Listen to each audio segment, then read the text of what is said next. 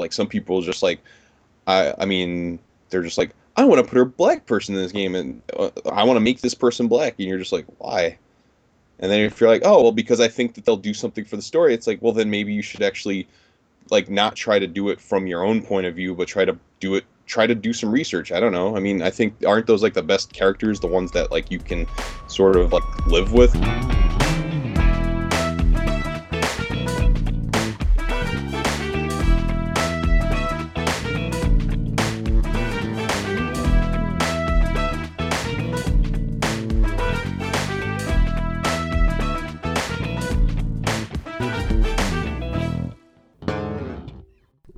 There are a number of uncomfortable conversations we're having as video games kind of start to mature and grow up, and that happens and manifests in terms of how games represent gender, how they represent race.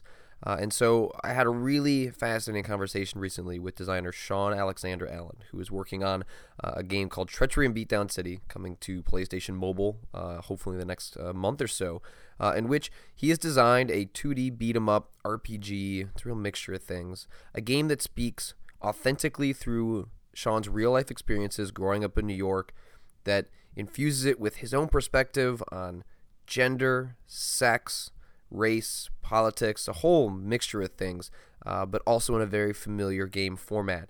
And we had a really interesting conversation that talked about how he arrived at that, how he writes these kinds of characters, and whether there are any sort of lessons that can be learned more generally for how the industry might approach having a more diverse set of characters in the future. So why don't I throw it over to our conversation?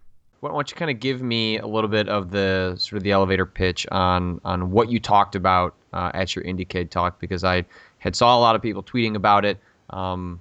Talking about race as it relates to games is not something I've explored a whole lot. And I know that's not explicitly what your talk was about, but it seemed like you touched on some of those subjects. Yeah, I mean, it's something like I still have an article that I'm writing for Unwinnable that deals with it a little bit. That's taken me months to actually do because it's very, tricky to handle that situation. And I kind of submitted this talk idea to IndieCade East earlier in the year, and it got pushed back just because I think they didn't have space for it. And then at IndieCade, they were like, yeah, go for it. So then, then I had to take a month and try to actually write it, which took a really long time. And it was, it's just as essentially that, like, I don't know, that, I mean, the talk had a lot to do with how it's always hard because, I mean, I spent so while, and it was like a long talk. It was about, it dealt with, like,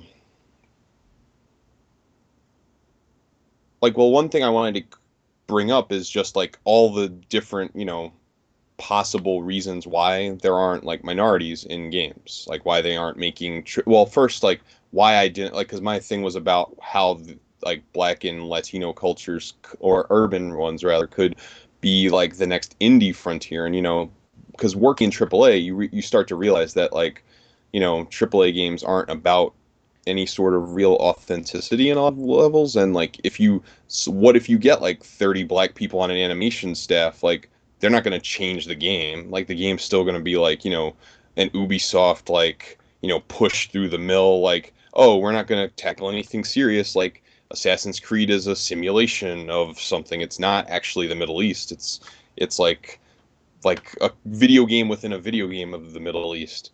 And so I was like, so I think the only way to really, influence change in the industry would be to go the independent route. And so, and, there's a lot of reasons, there's like technology, there's like lack of relatable successes that are in the industry.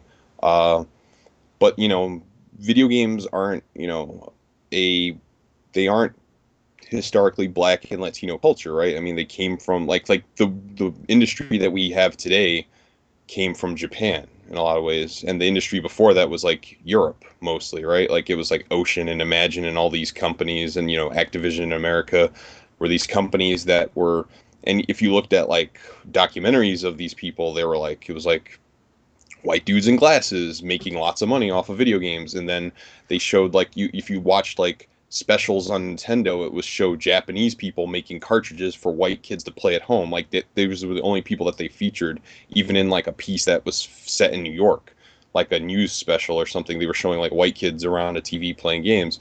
So it just kind of felt like, yeah, you're doing this, but you don't feel a part of it. So it's like something that's like you become a consumer, but then it's hard to figure out how to become a creator. Whereas, like culturally, like historically, culture in this country has been dictated by those minorities, right? Like, and then I pretty much dove into how hip hop came out of the 70s, right? Out of having nothing in the Bronx, like in like one of the most diverse cities in the world. Black people made a culture that like helped like envelop like Latino people and created this worldwide culture that dominates the world today, right? Like it's like something that is everywhere. Like you can see it in like Jet Set Radio that like hip hop is still something that comes back and influences video games too, as far as way as Japan from New York. So it's kind of like if that could happen, what would happen if we would try to encourage and foster this like other culture into helping independent games culture grow? Because indie games they have cultural relevance, but they're still fairly niche. I still think video games in a lot of ways are something that not everybody's super educated about. Like not everybody knows about it as like an art form like movies. Like people know a lot about movies, they know about TV as entertainment, but video games are still something that people don't know a lot about outside of the circles. So it's like I think that I think the core thing was that we have a culture that dominates independent games right now. And if we could just expand that culture by adding more cultural influences, that would make everything better. So have you, is some of your feelings on this informed by, you playing games over the years and you getting older and not being able to identify as much with what's reflected in sort of traditional game design, as you kind of talked about, something like an Assassin's Creed, like, is that informed by some of your background and just being like, I want to see more of this because I don't see a lot that I can identify with? For me, it's kind of weird because I mean, like I'm mixed, right? Like my mom's white, I was raised by her, and my identity's always been kind of I've always been, I don't know, like as a kid I've always been a very pragmatic individual, so race is something that I always try to avoid personally, but it's something that always gets kind of thrown back in my face. I feel like sometimes, I don't know, it's weird. It's like I'm someone who likes history. I like reality and things. And I feel like if people were to like uh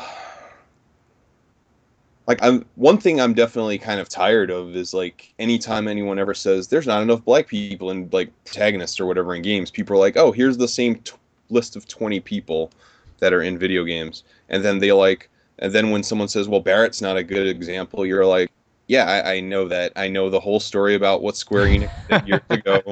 Like I was talking with Evan Narcisse about this. I was like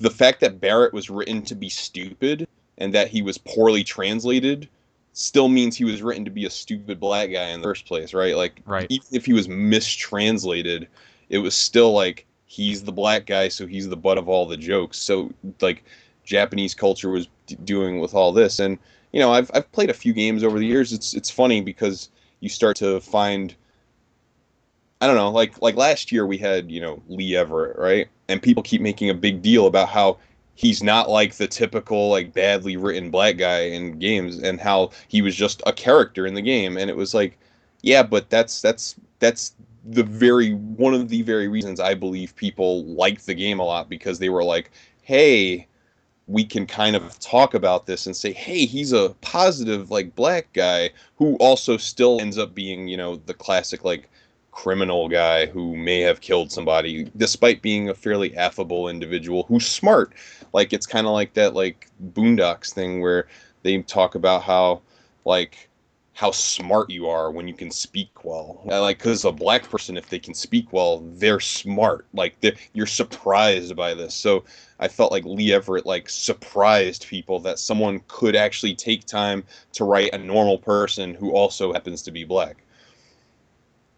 Well, I think certainly when I talk to some game designers and writers, one of the things there's probably some, at least I've heard, some pause over like, how can you write some of these characters if you don't know their life story? Like, how does a white person write a black character? Obviously there are definitely some big challenges just in terms of diversity of, people being in positions of power to make these decisions. But I wonder how much you think, just sort of a fear of writing the unknown sort of prevents people from doing more of that. I mean, like, yeah, it's a kind of a bit of a question. That's a question I got to indicate too, because a guy was asking me like, how does a white man write a young, like a little black girl? I was just like, you just got to become informed, right? Like, you got to be around it in some way. Like, I mean, like a show like Living Single or Different World, like these are shows that are pretty much all black casts, but they're all the people are just people, right? They're all varying different types of stereotypes within, they're just all happen to be black also, but it's because it's like, this is like these people's realities that were writing this thing. They were around a lot of different people and they chose to include a lot of different people in their games. Like, like in my game, like I'm including like, a Jamaican protagonist who's based on one of my best friends. Like he has ideas, like he has weird ideas of grandeur about like being kind of like this, like liking Jeet Kune Do type. Because I had a friend who I used to work with at GameStop who would brag about how he could do a dragon kick, and he would talk about doing backyard wrestling and like capoeira, and how he was like how one of his teachers was in Ong Bak too or whatever, and it was like, okay, so I just kind of took that and I was like, let me, I can make a grander character out of it, but it's like this is a person I know, like, so it's like, it's I think it's fine to try to write about things, but I think if you want to write about something, then you have to be very careful with it, right? Because it's like why are you, like, I think one of the best things to ask is why are you including these characters in the first place, especially if you don't know anything about these people. Like some people just like I mean they're just like, I want to put a black person in this game and I want to make this person black, and you're just like, why? And then if you're like, oh, well, because I think that they'll do something for the story, it's like, well, then maybe you should actually, like, not try to do it from your own point of view, but try to do some research. I don't know. I mean, I think, aren't those, like, the best characters, the ones that, like, you can sort of, like, live with? Like, unless you're trying to make, like, Mario being Italian in Super Mario Brothers doesn't matter, right? Like, he's not, like, a character that was characterized back in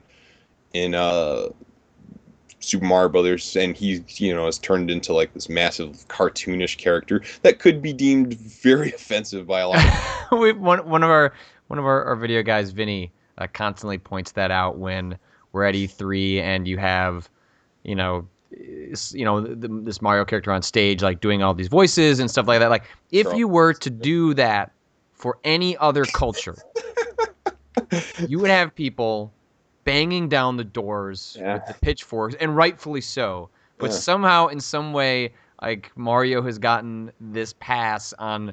It's not. Maybe it's just because it's accepted, but it is. This really. It's a huge stereotype, but it's sort of one that people kind of look past because, it's sort of affable and funny as opposed to, it doesn't come across as something that's trying to be intentionally, dismissive of a culture. But yeah, like.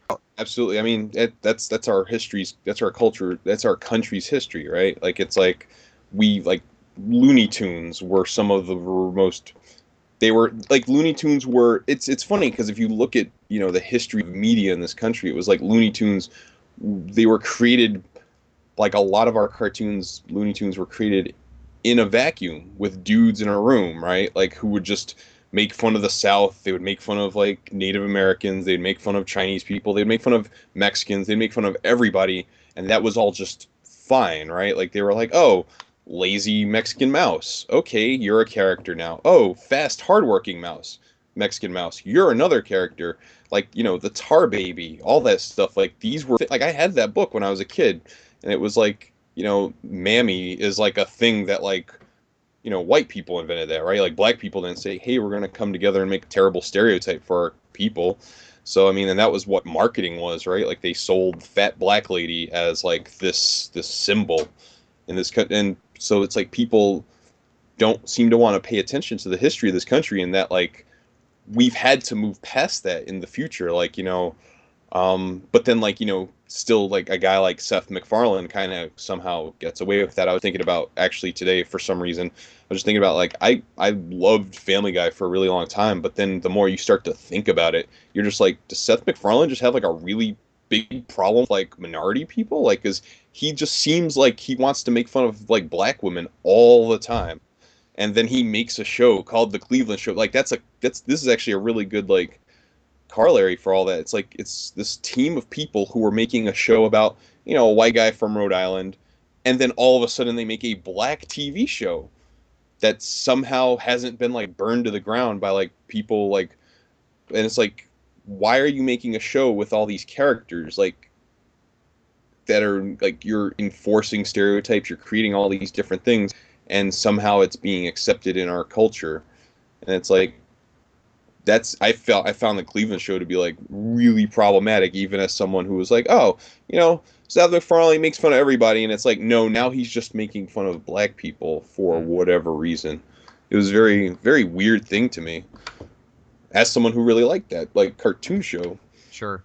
I think one of the things that, you know, I hear a lot from my readers, there is certainly an analogy to be, there's some similar conversations happening, you know, when you talk about representation of women in games, similar to talking about minorities. And one of the things that comes up when, you know, I've talked to my audience about this is, one of the first things you hear is, well, you know, I don't want the PC police to make it so that, you know, creators don't make the games or the characters they want to and feel like they need to create certain types of characters so that, you know, we can fill a certain quota, so that we can say there are more, you know, women main characters or black main characters, and that you know, people demanding more of this means that creators are going to somehow compromise themselves in pursuit of you know, fulfilling this sort of, like, PC mentality. I'm curious what you make of that, given that I hear that pretty much that's one of the first things I hear as soon as these conversations come up.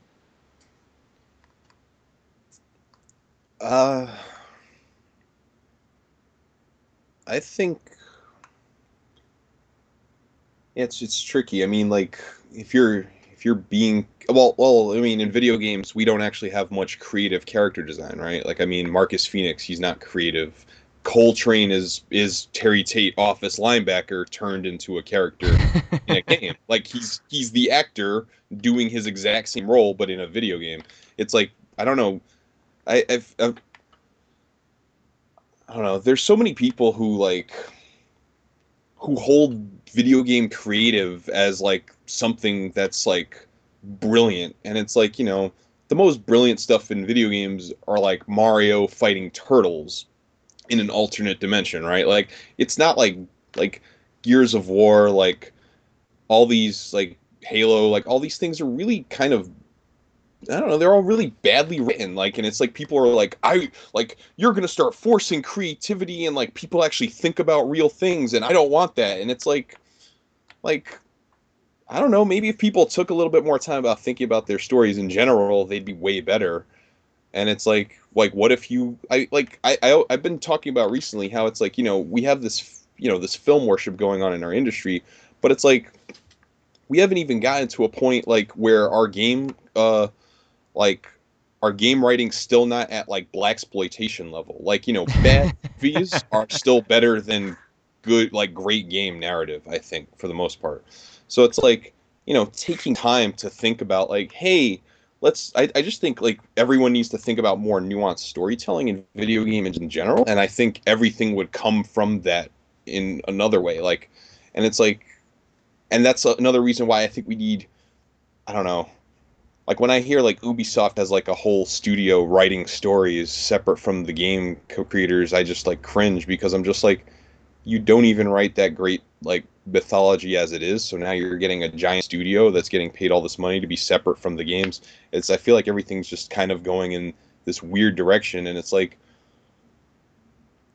I don't know. Game stories are a problem in and of itself. I don't think like injecting minorities into it. I don't think you should just actively go about doing that. But like for me, like my characters, uh, I had to take a step back, and I had to say like, you know, I want to break the mold. So how do I do that? And it's like, well, I'm gonna focus more on a female protagonist. I'm gonna have a third female protagonist in my game who's female, who's Puerto Rican, who's I'm gonna give that over to my wife, who's like an amazing artist. I'm gonna have her design her and give me feedback on all the sensibilities behind that, and I'm gonna you know talk to friends who are familiar with like when I want to write her. Like it's like I'm not gonna try to do all that from myself because it's like I don't necessarily know how a Puerto Rican lady would react in a situation, right? Like I might know my friend who's like a Jamaican dude, like I know him very well,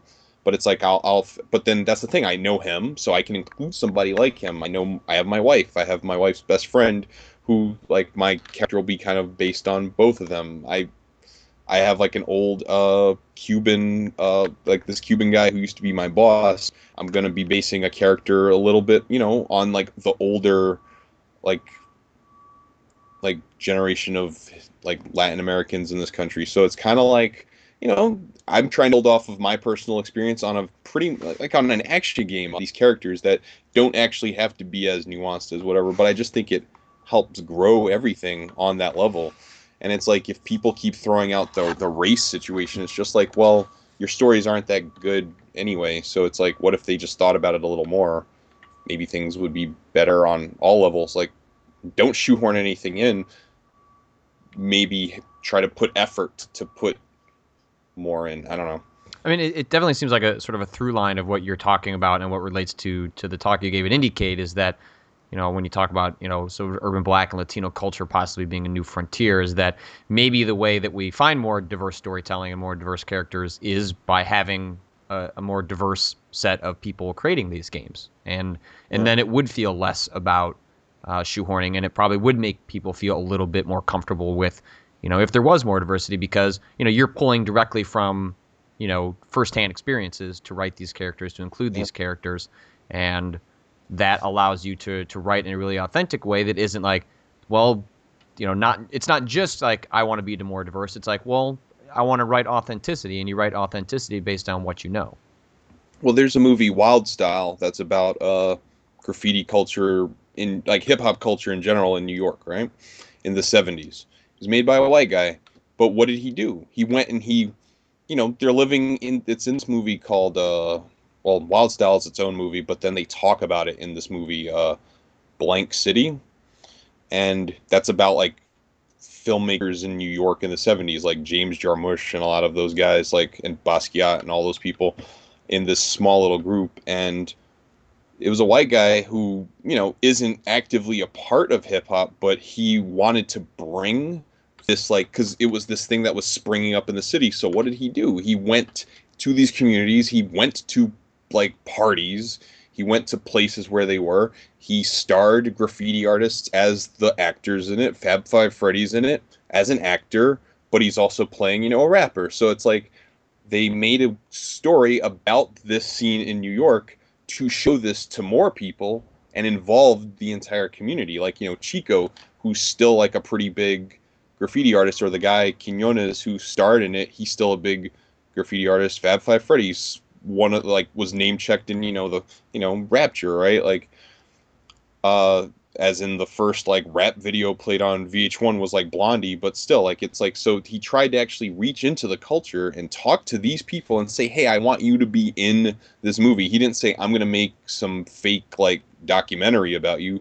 I'm going to make a movie that involves all of you and your creative influences, because like imagine if he would have just made that with his crew of people like that weren't the people creating this stuff. Like it wouldn't have been like the thing that it is. Like it just had a 30th anniversary. They had a concert series in New York. Like would it be the cultural like footnote if it was like not genuine.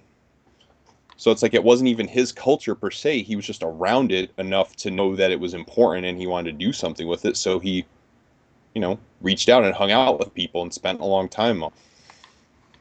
So can you talk a little bit about your game? We've gotten pretty far in without actually mentioning what the game is. Why don't you sort of break down for people what you're working on? Okay, so my game is called Treachery in Beatdown City. It's a side-scrolling 2D brawler with turn-based elements to it. So it's like it uses a menu to pick moves from instead of having to try to learn your own moves. You can just go onto a menu and build combos from the menu. You can also attack in real time against people, break open boxes and stuff. But a lot of it, like the whole beginning of the game at least, is in, a parody of New York called East Fulton. And, the president, who's, based on our current president, was kidnapped. And you have to, and you start off as Lisa. She's a Puerto Rican lady I was talking about. She's designed by my wife, and she's like the medium character. She's got a mix of MMA and boxing, so she's got a bit of grapples, a bit of strikes, and you go through the city, and you end up interacting with enemies that a lot of them are built off of stereotypes in and of themselves that are like people that I've seen, growing up in New York for the last 30 years. Like, one of them is called CT Punk. He's based on, the Connecticut, like the myth of the Connecticut punk who comes, trust fund baby who wants to hang out in New York. Like, so, and these are things that people say, like they say, like having a home isn't punk. So they become purposely homeless with a $500 leather jacket that they bought from like vaudeville goth. And then they, with like, $10 a stud pounded into it, they just bought it that way with like, $200 worth of beeswax in their hair to make it like a spiky mohawk. And then they're sitting there asking you for money for their dog so that their dog can eat. And it's just like, come on, dude, you got like $700 worth of stuff on. Like, why do you have a dog if you're homeless also? Like, so it's just so, this character's kind of like, kind of a chicken shit, kind of kicks dirt in your face. Like, that's like, he's kind of like the Pidgey of the game. He tries to lower your evade. So it brings in, the RPG element of it, that it's not just pounding on things. There's status effects. So he lowers your accuracy. So the only way to really deal with him is to grab him and punch him in the face. There's a guy, Ugly John, that is based off a guy I was just walking down the street and I saw him, and he was this really ugly dude standing outside of a bar, and he had this giant belt buckle on with like a cut off t-shirt. And he just like seemed like he just thought he was like the cock of the walk. And I thought when I saw him, I was like, man, that guy looks like an ugly version of John Lennon.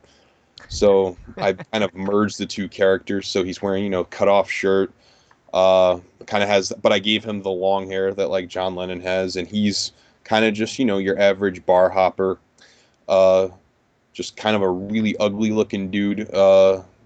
Looks like he has like balls for forehead, like his, just the divots in his eyebrows just are so pronounced, and he's just, your average guy who just tries to fight you.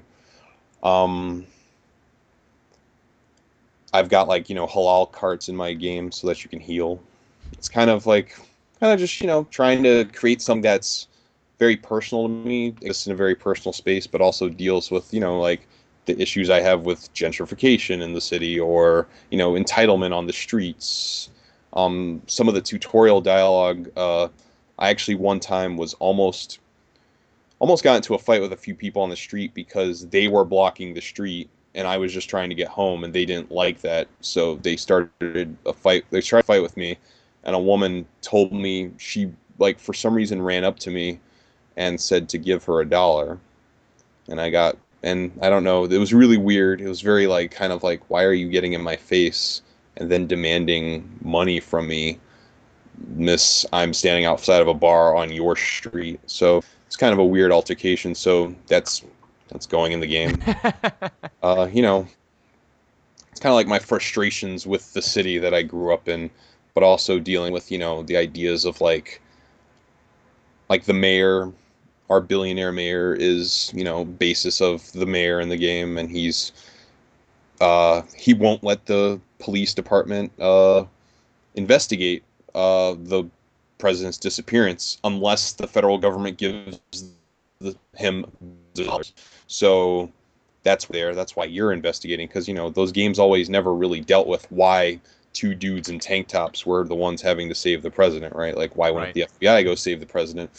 So in this, it's kind of like, well, you're the first character you use is the daughter of a police chief, and you have to convince who are his friends and to go save it, because the mayor is essentially forcing it, so because he doesn't want to expend city resources trying to save a president, because why should he, right? Like, it just reminds me of like stuff that goes on in the city all the time. So when can people actually play the game? I know you've been working on it for a little while now. Where are you at in development? Yeah, it's been a year. We've been working on the PlayStation Mobile platform. Actually, like last year, I demoed it to my friend Shane at Sony for in Game Maker, and then we kind of transferred it over to PlayStation Mobile. So right now we're trying to get this submitted within the next month to Sony. Oh, wow. Okay, I didn't realize it was that close. It's episode 1 because of just the way that it's been like only a year. So, we're definitely looking at like where we're going to go after that. But right now we're just trying to focus on finishing the first episode, which is actually, it's fairly sizable like chunk of game in and of itself. Like, it's going to have a nice progression of story, and it's going to end on a bit of a cliffhanger. So yeah, it's like I'm super all about like, getting down on really interesting narrative, kind of trying to mix, the often dumb comedy, the like dumb action stuff from the 80s with kind of like, more biting, dark political stuff that's still pretty funny today. So because it's like, I don't know, like, I don't know how anyone could grow up in New York from like, I grew up like on public assistance in New York. Like that's a really rough way to live, and I don't know how anyone could grow up with that without actually having like a really big sense of humor about it. So it's like, yeah, I mean, that's one of those interesting things. So it's like I have to kind of just laugh at a lot of these things. So that's part of where it's like a lot of parody. It's a lot of just reaction, and it's like rather than just be angry at everything, you just kind of gotta laugh sometimes. So having done your talk, and then maybe getting some feedback, doing some Q&A, you did a lot of research. Like, are you positive about the next couple of years? Like, do you think that there is a lot of promise in the next couple of years that we might either see more diversity, or that there'll be more opportunities for sort of more people of diverse backgrounds to be empowered to sort of share their stories through games? Like, do you have a positive outlook of the next couple of years? Yes. Well, I've been meeting a lot of people over the last year, which was really good. The fact that my talk at Indiecade started with just a few people that I knew, and then grew to be completely packed by the end of it. Was really heartening. The fact that it pretty much the idea of the talk spread throughout Indiecade, and people like that I knew were just like very people that I respect, that are well respected in the community, were like, wow, I wish I would have been there. People are inviting me to talk other places.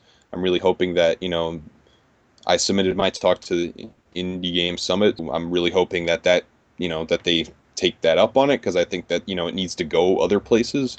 And, I think the message needs to I think advocacy is something that needs to not go away. Like, I think it's really important to keep talking about the lack of women in the industry, but I also think it's like race is this weird nebulous thing that people like, the amount of vitriolic hatred that comes out every time someone talks about women being more present in the game, or better representations of women in the industry. Every time that happens, I feel like that makes everyone who's a minority who also might be a woman. Like it makes them cringe like triple time. Like I mean, my wife is Puerto Rican. She gets mistaken as the help, like because she's dark skinned and long black hair. So it's kind of like on a deeper level for like her. It's like race is something that like people don't want to talk about. Like they'll talk about gender because gender is like often something that you can see. Hmm. Um, but like race is something that people I don't know, kind of ignore, and we're still like tackling with. So it's like I feel like it's got something that we got to keep talking about. I'm also working with, besides a few people who want me to come talk to at their conferences. Um, I at IndieKid I announced that I'm working on this thing called it's like an initiative called You Can Make Games Too, and it's trying to figure out a way to allow game developers of all sizes, like AAA, indie, to be able to spread this message through their games, like maybe through like a title card or something that's like kind of like the winners don't use drugs type thing, where it's kind of like this message that says, you boot up a game and it's like bam, like here's a website that you can go to. Mr. Consumer who maybe doesn't know about any of that stuff, and that can be a way to get to as many people as possible. So I'm very optimistic because I feel like it's an idea that I thought it was really great that IndieCade let me come and talk about it, and the fact that it seemed to be something that everybody was very positive of, and that people want me to keep talking about, and I think that will empower more people to think about it and to maybe bring up and start talking about themselves. Um, I think that will change, even if the amount of people that are working on things aren't. Like I'm actually going out on like Twitter, and like if I see someone, it's like, oh, you're a Hispanic dude writing for your own game site, I'm gonna follow you, and I'm gonna try to see what you're doing, and if you ever need help, I'll try to reach out or something, just to uh give some sort of moral support. Also, I mean, I think it's super important on all levels. Like I feel like like I don't think, because like the idea is, I think, empowerment of everybody. Like I think class also plays a lot into it also. Like I mean, I grew up with a poor white lady as a mom, so it's like I dealt with the race stuff, but my mom also dealt with the race stuff and the just because knowing that she had a kid. Like my mom moved to New York, and she was the only white lady in the East Village block that she lived on, so everyone thought she was a cop because it was primarily like Puerto Rican, Dominican, and Mexican people that lived on that street. So, and my mom's also been, it's kind of interesting, like, New York has disproportionately a large amount of civil service jobs, all are black and Latino held. And so when my mom would go for, benefits, like, and my mom is clinically depressed, so she's handicapped technically. And but she didn't really know this for a really long time in her life, and until I was about 14. So whenever she would go, she would always get like that treatment that she would get kind of like the treatment like, well, why are you here? Like, you're a white lady, like why can't you get a job? Like, are you lazy? Like, are you on drugs? Like, kind of like well, your kid doesn't look like you. Like, what's up with all this stuff? So you know I'm definitely sensitive on that level too. That it's like it's definitely a race struggle, but it's also like a class struggle. It's a lot of struggles that are going on, and it's just like, because it's really weird. Like being an indie game designer still kind of means in a lot of ways you have to find money to be able to make a game, or you have to take like the next 5 or 6 years of your life working small amounts of hours or living with your parents or whatever to do it. But what if you don't have that? Like I've had to work. I had to work and go to school full time both. So I was working as a GameStop manager while going to school like part time for computer art, but that meant I had to do like about 40 hours of work per week at least for my classes. So it was like, that was like a struggle. Like that's why I felt like I couldn't make games back then. So I feel like, it's all about trying to empower as many people who are interested in doing it as possible.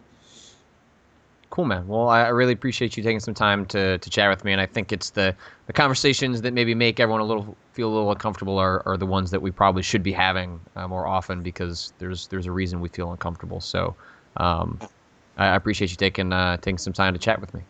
Yeah, of course, man. Thank you for reaching out.